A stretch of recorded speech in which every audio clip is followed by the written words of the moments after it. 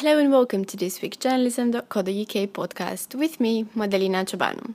Today's episode is the last one for 2016, so we'll be discussing a topic that can hopefully inspire some of you in the new year: journalism side projects. What they are, when is a good time to consider starting one, and what the benefits of having a side project are.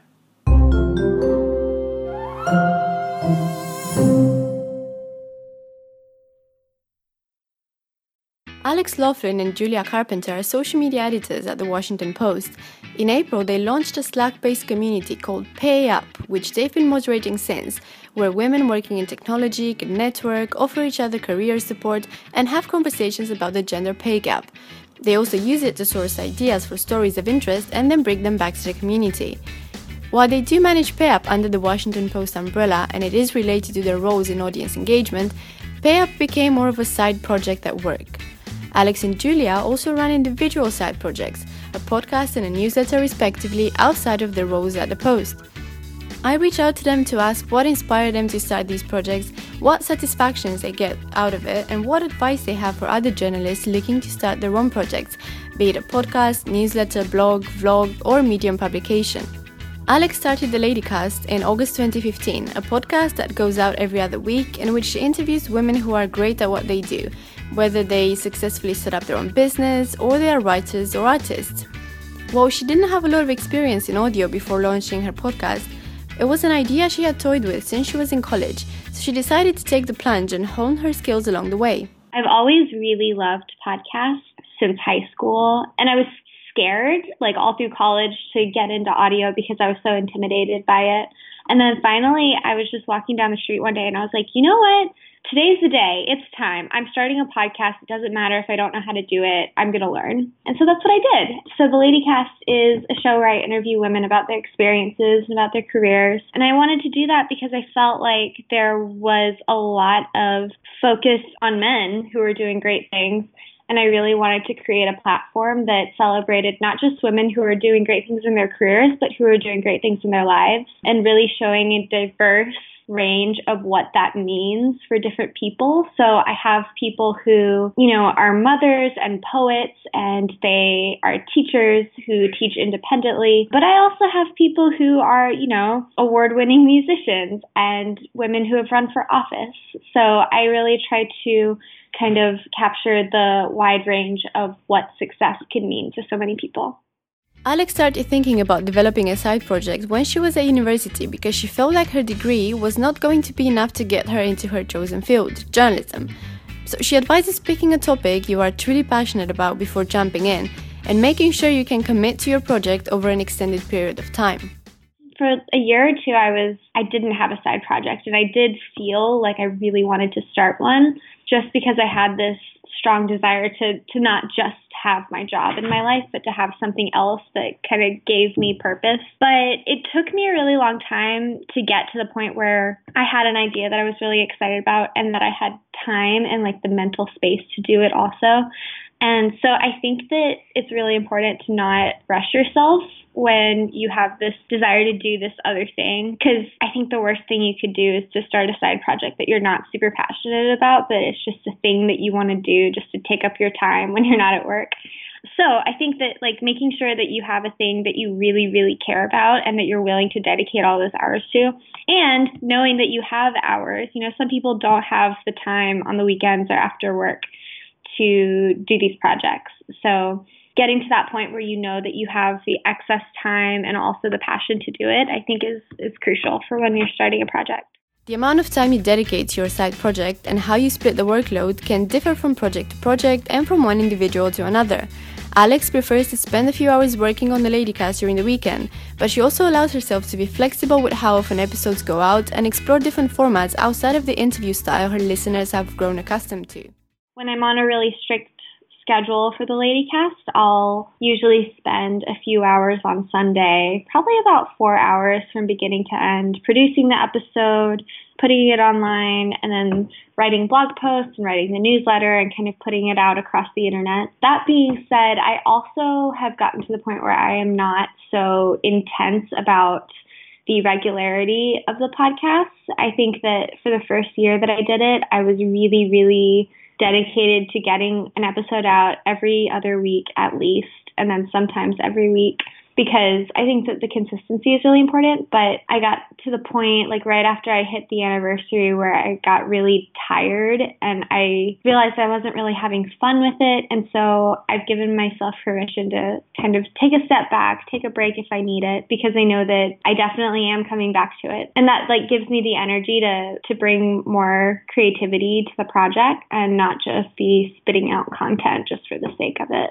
For the whole first year, the episodes were very consistent, like in the style. It was always, I would start with an introduction, I would do the interview, and then I would bring Julia on to talk about her newsletter. It was kind of a very simple formula that I followed for a whole year. And then I got really tired of that. So after 1 year, like after I hit the anniversary, I was like, you know what?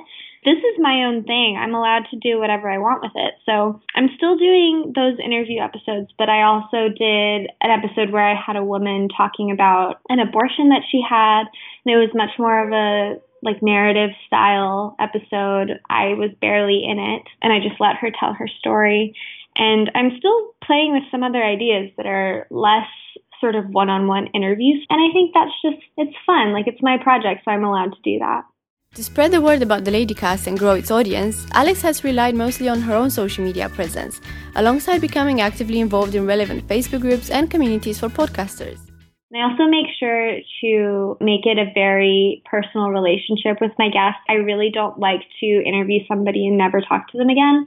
So I'm always promoting them, and if they're doing anything cool with their work, I'll always promote that. And I think that's just great for creating a community. Along those lines, I've joined a lot of Facebook groups and email listservs that are for women who create things or women podcasters or just podcasters in DC.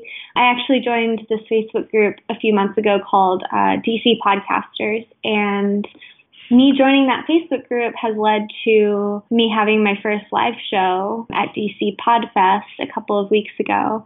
And that is crazy because that was literally me just joining a Facebook group on a whim. But when you are interacting with the community and like truly giving what you're hoping to receive, which is thoughtful feedback and promoting people in a way that's genuine and not just transactional, and you like really build a community around yourself, that I think is the most genuine and self-sustaining way to build a following.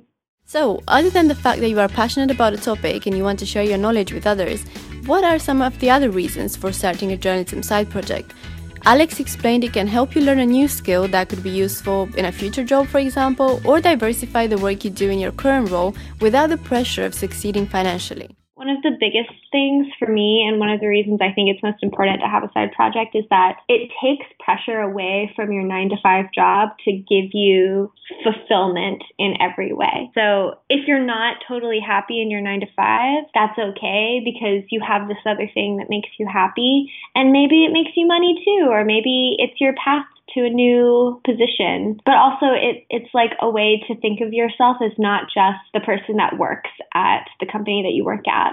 Like you're more than that. Like you're a fully developed, like rounded out person that's not just your job. And that's really important to me because I don't know, I just don't like to think of myself as one-dimensional, I guess. And I think a lot of people don't like that.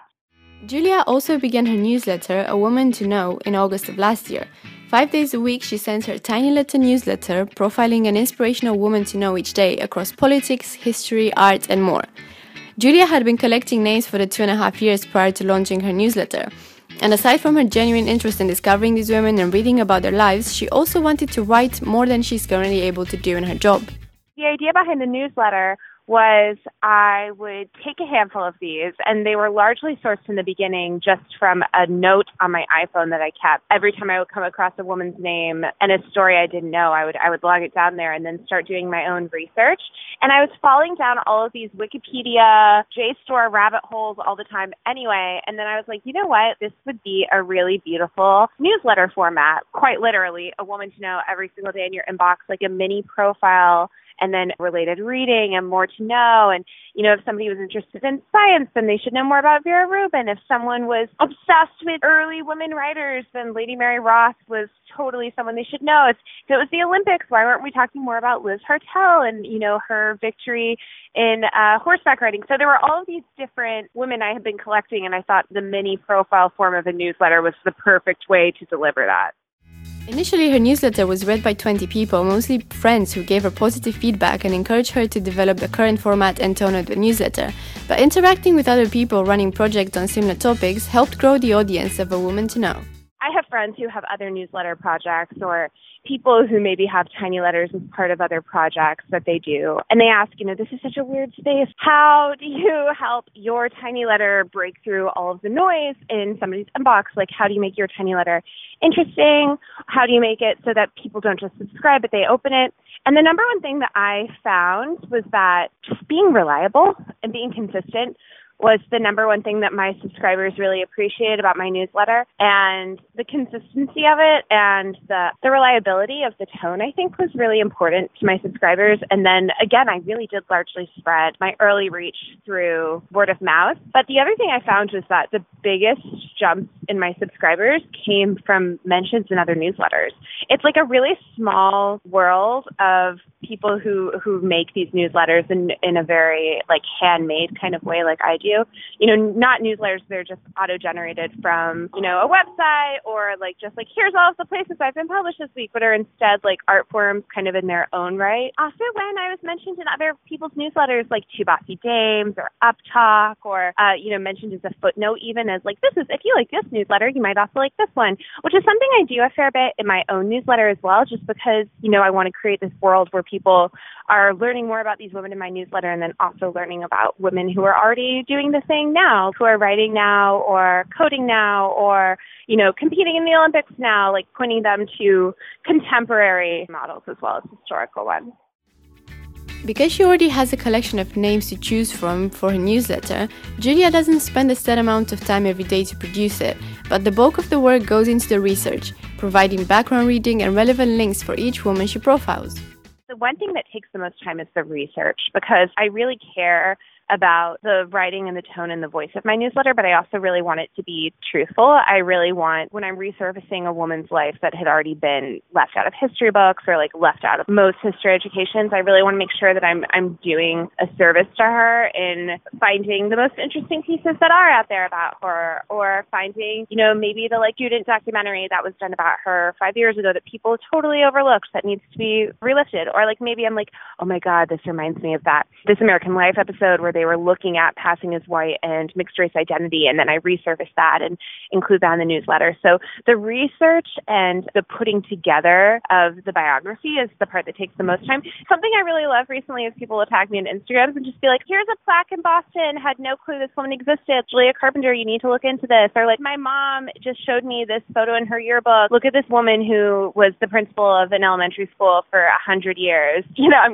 really, but yeah. In a way that I do this in a much, much more structured way, I just feel all of my reporting and my writing about women is improved. All of my ideas about women that I bring to work and about women's writing, they're improved. It just benefits me so much from doing this. What I've loved, all of the people who respond with recommendations. People responding and saying, oh, who you should feature? This woman who really inspired me on my own career path. Or who you should feature? This woman from my hometown that we grew up knowing about, but I wish more people would recognize her reach. It just makes me happy to read about all of these different kinds of women leading different kinds of lives.